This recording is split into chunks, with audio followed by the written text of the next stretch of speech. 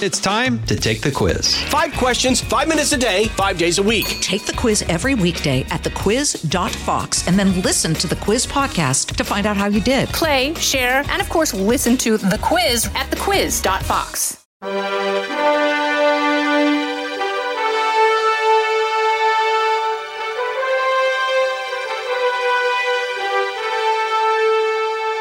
This is Lighthouse Faith Podcast, moving forward in truth and love. I'm Lauren Green, Chief Religion Correspondent for Fox News Channel and author of the book Lighthouse Faith.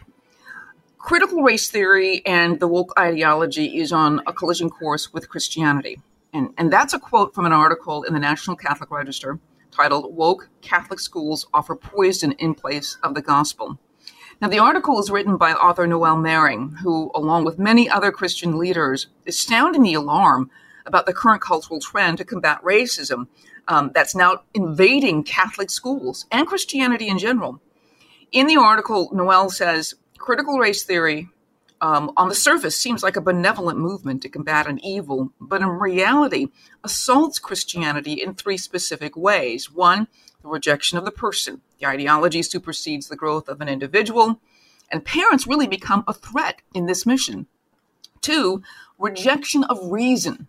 Woke education replaces critical thinking, which welcomes dialogue. Critical thinking welcomes dialogue to find truth, but critical theory aims for power, not truth.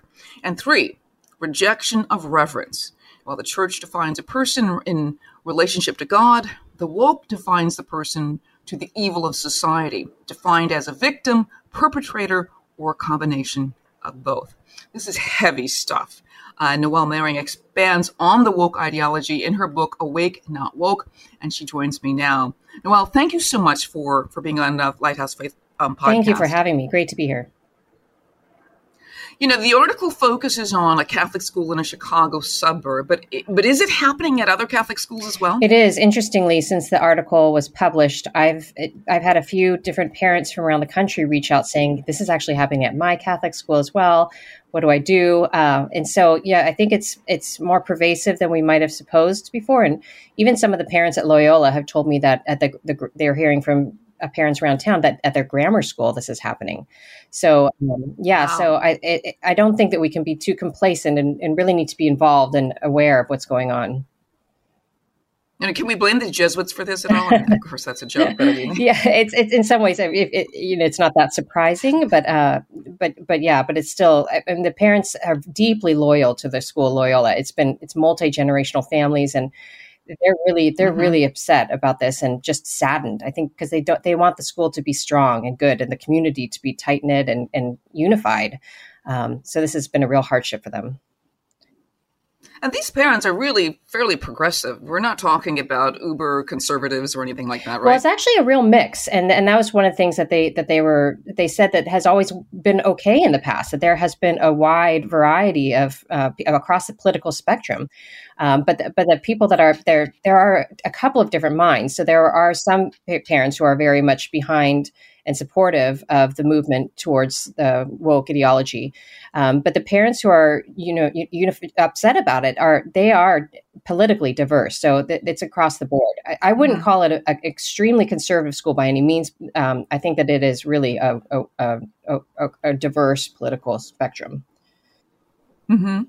What is, for a lot of people who don't know, they hear the term, but what is woke ideology? What does it mean? So the simplest way to define woke ideology is just that it is a state of being alert and attuned to the pervasive layers of oppression in society along the lines of race, gender, sexuality. And it stems originally with regard to racism, but it has since broadened to include the sexual and gender differences.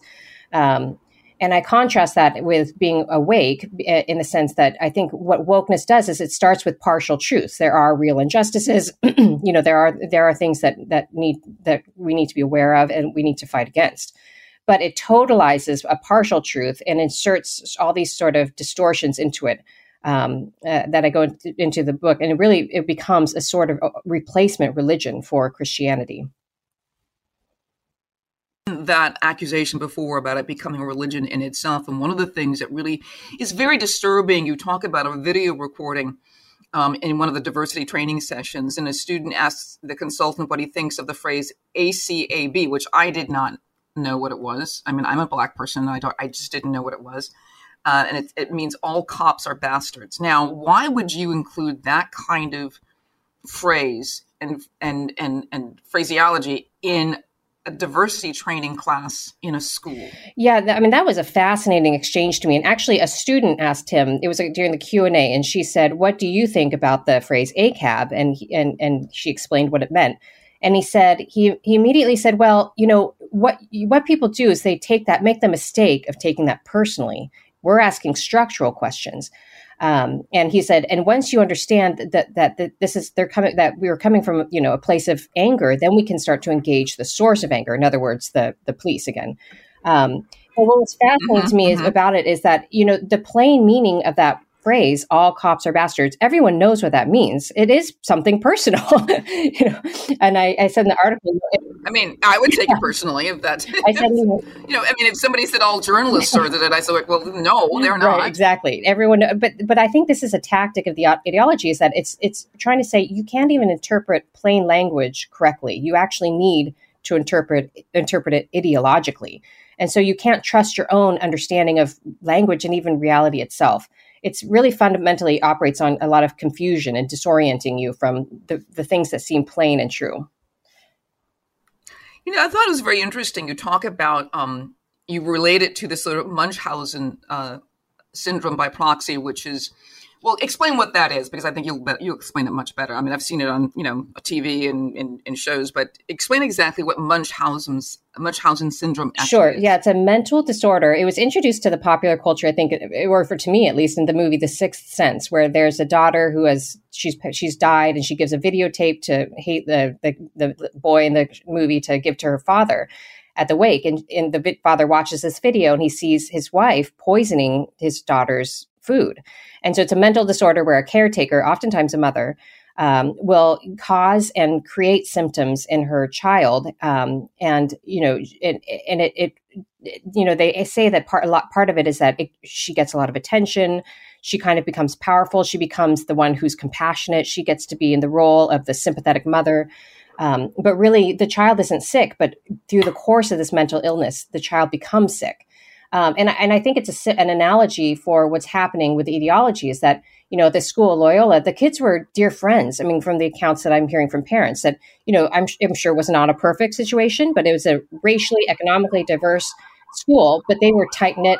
The coaches, you know, they talk about the sports team. The coaches they treated the kids like they were their own kids and took care of everyone. And the parents were very involved and invested. And since this has started, the escalation of this ideology, the kids are looking at each other now with suspicion. They don't, you know, there's a rupture of trust. They're sort of seeing each other now in a new way. And, you know, some kids talk about, one working class kid was saying that I didn't realize that I was an oppressor. You know, and some of his peers are in multi-million-dollar homes, you know, so it's just a bizarre new thing to introduce that's utterly divisive. It's not that it was, you know, I'm sure it was not a perfect environment, but it really, the ideology really creates a lot of suspicion in people and distrust. I mean, one of the things that's really very disturbing, though, to me was the fact that they would discount your parents. They would actually ask the children in the school to not listen to their parents, what their parents may say. And to me, that sounds very much like the Third Reich. Yeah. So that was one of the things. It was preemptive. It was the beginning of the year before any of the parents were really concerned about this, I believe. And in that same video, he said, you know, once you start fighting for justice, the community of Wilmette is going to come after you. Your parents are going to come after you.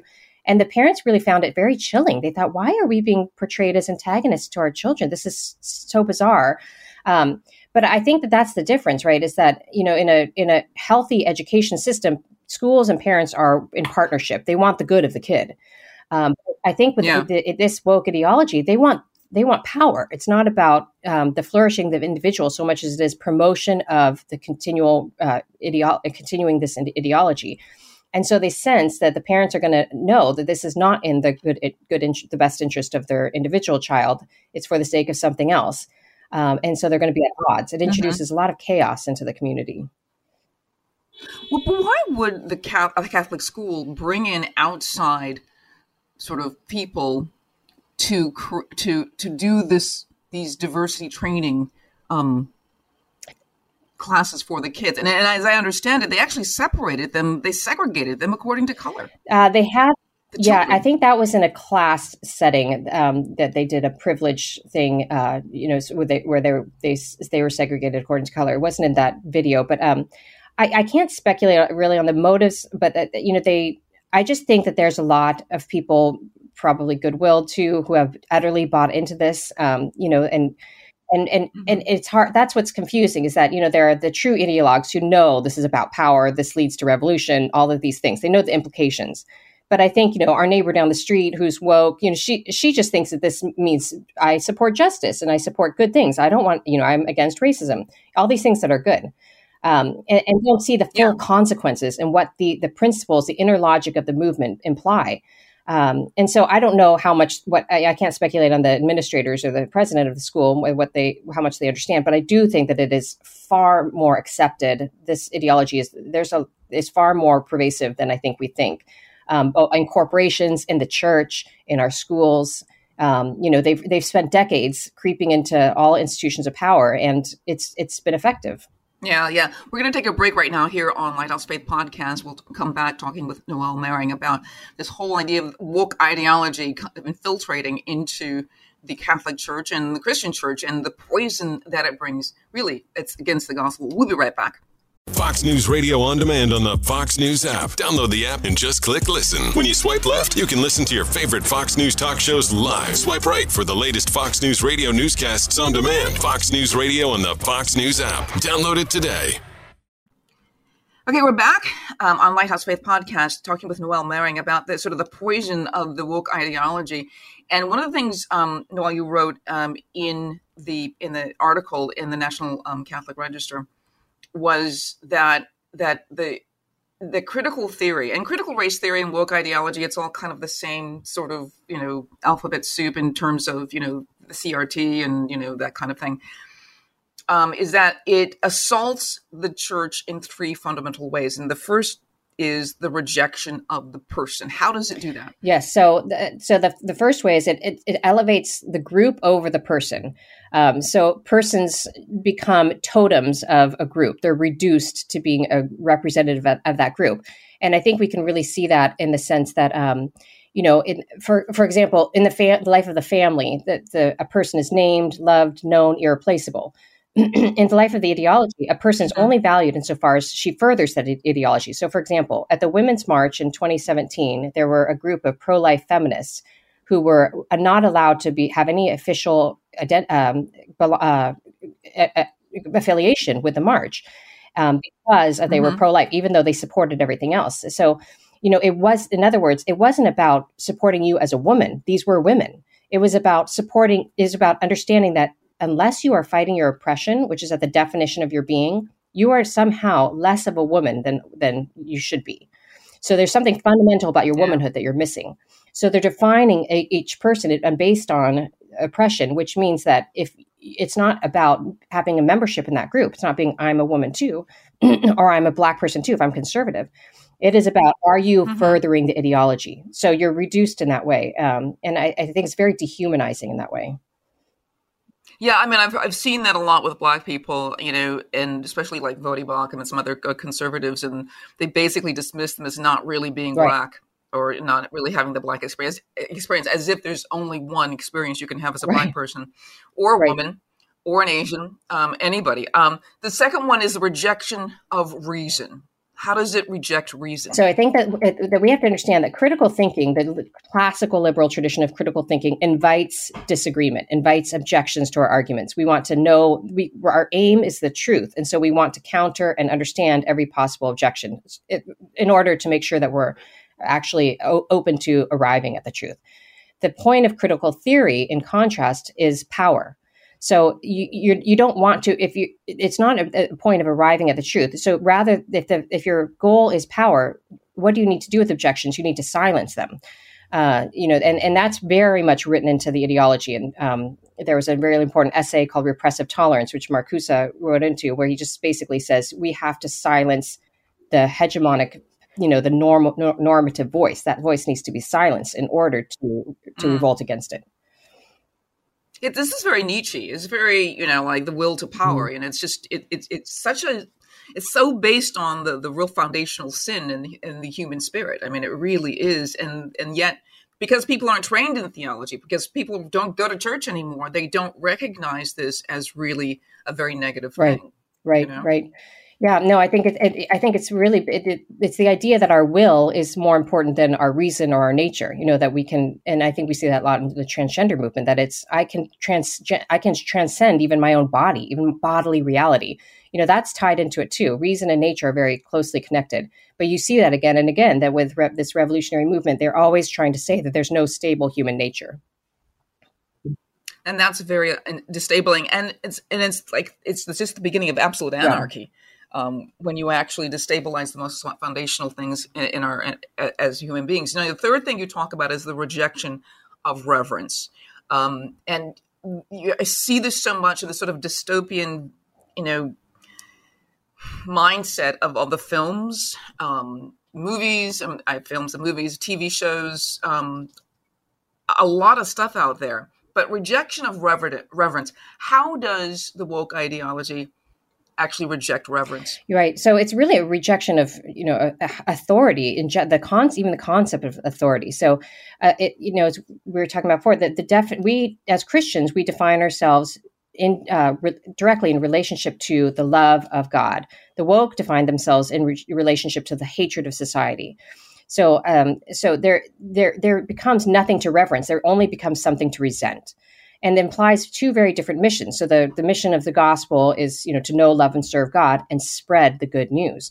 The mission of the woke ideology is to know yourself to be either hated or a hater and to spread the bad news to other people that they are hated and they are, rather than the fact that they are loved. So it's really much a message of despair without anything to reverence, because there's nothing higher than ourselves. There only is systems of power. And the only way to right that in their, according to the ideology, is to reverse the power structure. So you have to resolve power by gaining power. It's dominance meets dominance. It really becomes a brutal fight to the end with nothing above it. There's nothing to honor, nothing to reverence. Yeah, it shows you what happens when something besides God is your fundamental trust. When your race or your gender or anything else, but let's focus on race, becomes your fundamental trust, that is in a sense your God. And so it changes everything else and every focus in your life if that becomes your God.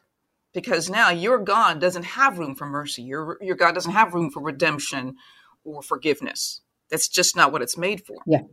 So it is basically a false idol operating against the gospel, right? Absolutely. And yeah, I've said that several times, that there's just a mercilessness to this.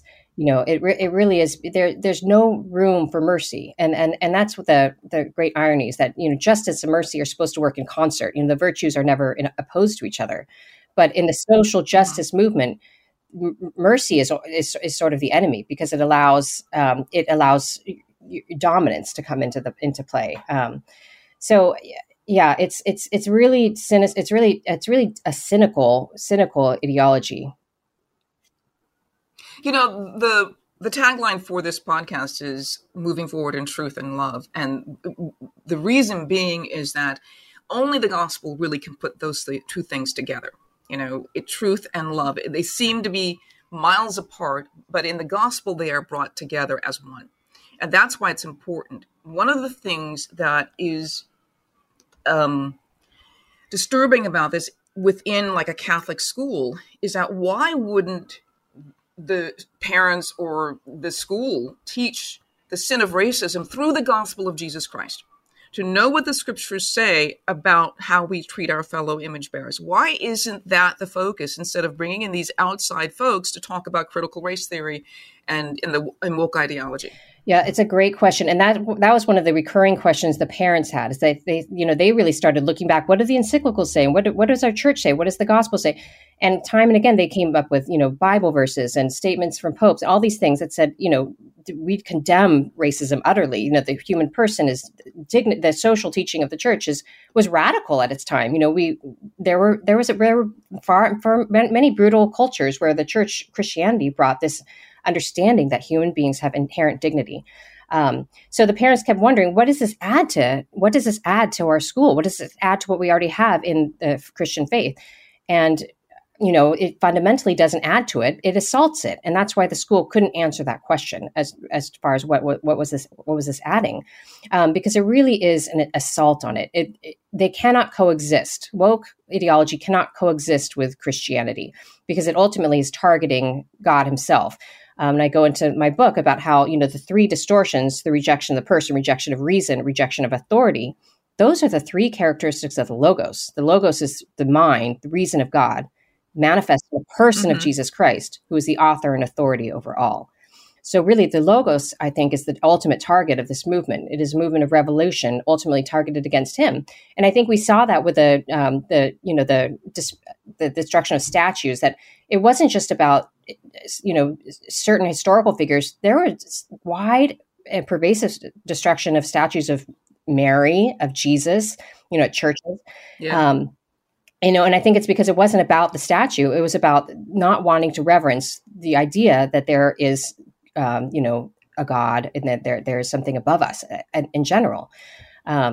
So what the school is bringing in introducing this, I have no idea what they're thinking and why they think this is good.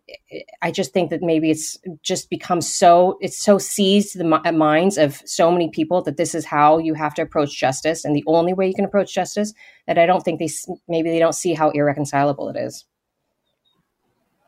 What really is the solution? I mean, if you're a parent listening to this, what would you advise them to do? Yeah, well, so I think that if the school is intractable, if they're not willing to work with the parents, then you have to pull your kids out. I don't think that this is, I say, with the Munchausen by proxy analogy, if you can try to sue the caretaker or, take to task the doctors or whomever is contributing to the poison, but your first obligation is to get the poison out of your kid. Yeah. So my advice to the parents is to get out. Yeah, one of the things that's very apparent about evil, and a lot of people don't believe in evil or spiritual evil, and especially in the secular world, but I'm just going to focus on the Catholic Church and Christianity in general, is that there is evil in this world, and the evil that really does the most harm is when the evil is made to be is good. Right. When it's made to be good. Isaiah talked about woe to those who make evil good and good evil. And you're saying, we don't like racism. Racism is bad. But the cure that the woke ideology really presents is worse than the sickness in many ways. Yeah. Is that what you're saying? That's absolutely right. And it actually is a different form of racism. It's so diminishing to Black people. I don't know if you've seen that there have been, that Smithsonian chart, and there have been several other instances, some diversity trainers in New York City public schools, where they say, being on time is a white virtue, hard work is a white virtue, rational thought is a white virtue. These are incredibly racist and offensive things to say. It's just bizarre that we're going into it. Oh my gosh, it's like we're back to like 1800s or something like that. When you're talking about traits of Blacks and whites and things like that. Blacks are 3/5 human. Why don't you just say? It's incredibly racist. Yeah, and so. But I think you're absolutely right that it's so done under the guise of something that is good, that I think people, are deluded by that. But the more we can have clarity on what's happening. And the thing that's interesting too, is that, the churches that are embracing this, I do think they are not going to flourish, that is the true faith, authentic gospel teaching, authentic church teaching. These are the things that animate a life with Christ, and so that this ideology, once it starts seeping into the church, it really replaces Christ because he's the target. And so these churches that are embracing this, they cannot flourish. Ultimately, they might seem like it temporarily, but we really have victory on the side of truth. And as you said, truth and love are not opposed to each other. And so we cannot, to separate those things is to make a mockery of each. Love without truth is unloving, and truth without love is, a lie. So we have to have the fullness of truth. And that's what I think is, the concept of being awake, is thinking with the fullness of reality. I'm just going to give people just a couple of verses that you go to in the Bible. There are many more that talk about justice, talk about, against racism, but Romans 2:11 talks about God does not show favoritism. And it talks in Romans 5:12, it says, sin entered the world through one man and death through sin. And in this way, death became to all people because all sinned. It's like we're all sinners. And Romans 3:23, for all have sinned and fall short of the glory of God, and justified by his grace as a gift through the redemption that is in Christ Jesus.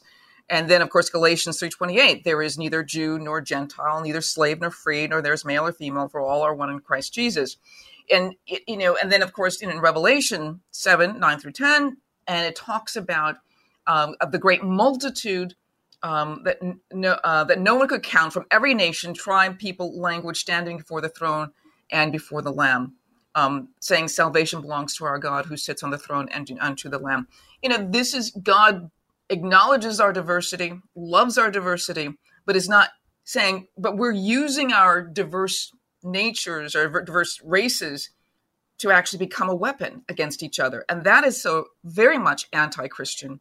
And the only way you can make that statement that, somehow, we can have this woke ideology and Christianity is to supplant one with the other. I think that's absolutely right. Yeah. You become a weapon because it's built, your moral stature is gained by accusation. So the more you find perpetrators outside of yourself, the more you gain in moral stature. Whereas the faith is absolutely opposite.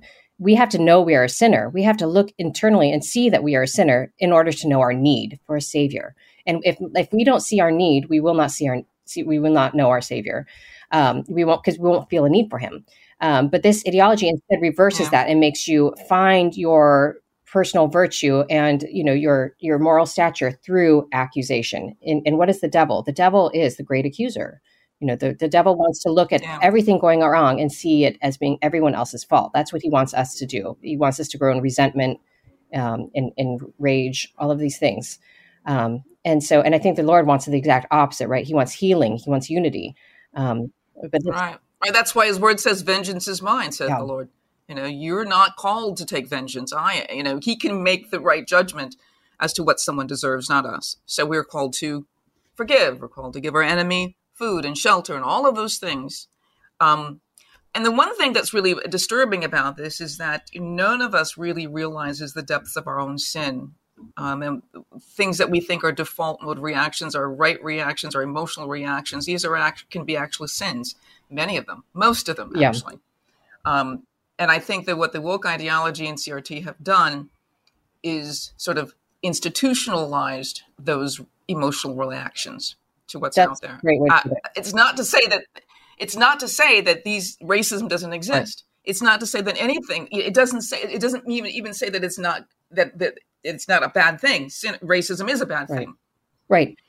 But I'm going to leave you with the last words because I'm getting very angry about this, what they're doing to the church and why people in the church do not understand how these two things cannot coexist. Yeah. I love what you said about it institutionalizes it. And I think that is really a good way to put it. It institutionalizes this. We are a human it's very challenging humanly to look at ourselves with honesty and to see where we have fallen short. But that is the road to humility. We have to do that. That's the real hard work. Talk about doing the work. And they really reverse it. They say doing the work is actually looking at where you've fallen short, not according to our Lord and generosity or love, but according to ideology and looking at where other people have hurt you. And it makes it's a deeply impersonal, inhuman, and really will crowd out any possibility of our understanding for our need for our Lord. Yeah. Forgiveness is difficult. It's not just difficult. That doesn't even begin to understand what forgiveness is. It is can be very painful. In fact, someone described it as self-imposed suffering. Mm-hmm. But it is so difficult.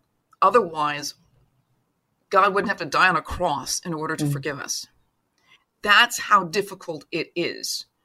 You just don't forgive. Justice has to be done.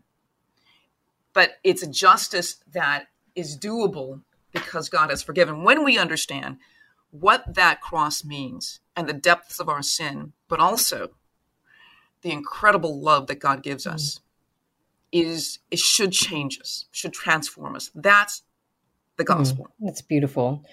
Yeah, and I think one of the things I keep coming back to is that he teaches us how to suffer well.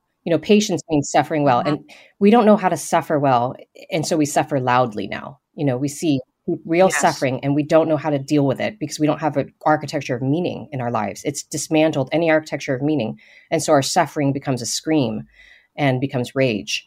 And I think we need a lot of healing. We need to be able to identify these lies and point them out and resist them in order to get to that road of healing. Yeah, I think a lot of people are sort of struggling to find a grand narrative for their lives. And so race is the one thing you can kind of do as the grand narrative, but I think it's going to fall very short of giving people what they really need. Noelle Mering, I want to thank you for being on Lighthouse Faith Podcast. And the article, Woke Catholic Schools Offer Poison in Place of the Gospel, is at the National Catholic Register. You can find it online. But also your book, Awake, Not Woke. They should probably get a hold of that as well, because it really explains what's going on in today's Catholic schools and in Christianity in general. Thank you so much. It's wonderful to be here. Thanks so much. And thank you all for listening to Lighthouse Faith Podcast. I'm Lauren Green. Have a wonderfully blessed day. Jason in the House, the Jason Chaffetz Podcast. Dive deeper than the headlines and the party lines as I take on American life, politics, and entertainment. Subscribe now on foxnewspodcast.com or wherever you download podcasts. Listen to the show ad-free on Fox News Podcast Plus, on Apple Podcast, Amazon Music with your Prime membership, or subscribe wherever you get your podcasts.